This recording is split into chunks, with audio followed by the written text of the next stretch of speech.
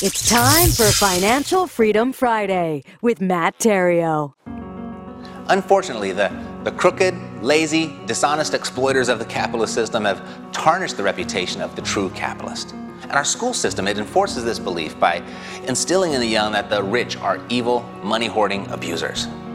When in reality, the true capitalist benefits only from his or her generous contribution to society, the improvement of lives, and the creation of jobs.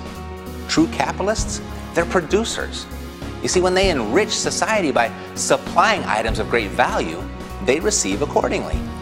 The problem lies in, one, the deep-seated belief that producers are malicious, and two, training generations to become wage earners instead of entrepreneurial capitalists.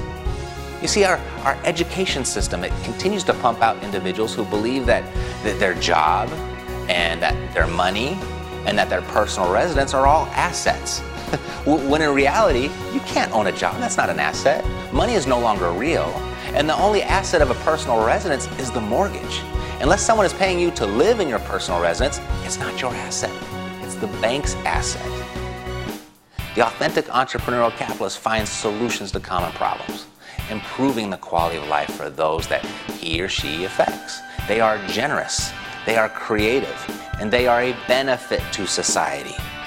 Since entrepreneurs are the only ones who create jobs, I don't know, call me crazy. Why not solve the issue of unemployment by teaching our children how to be entrepreneurs instead of sending them through school and pressing upon them that the idea that the next obvious step is to find a high-paying job, of which there's a high likelihood that that high-paying job won't be there when they do graduate.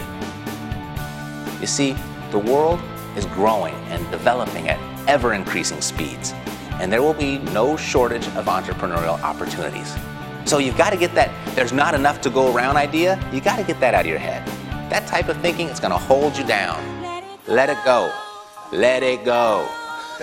So the question here remains, do we train our future generations to step into the position of problem solvers and economic contributors?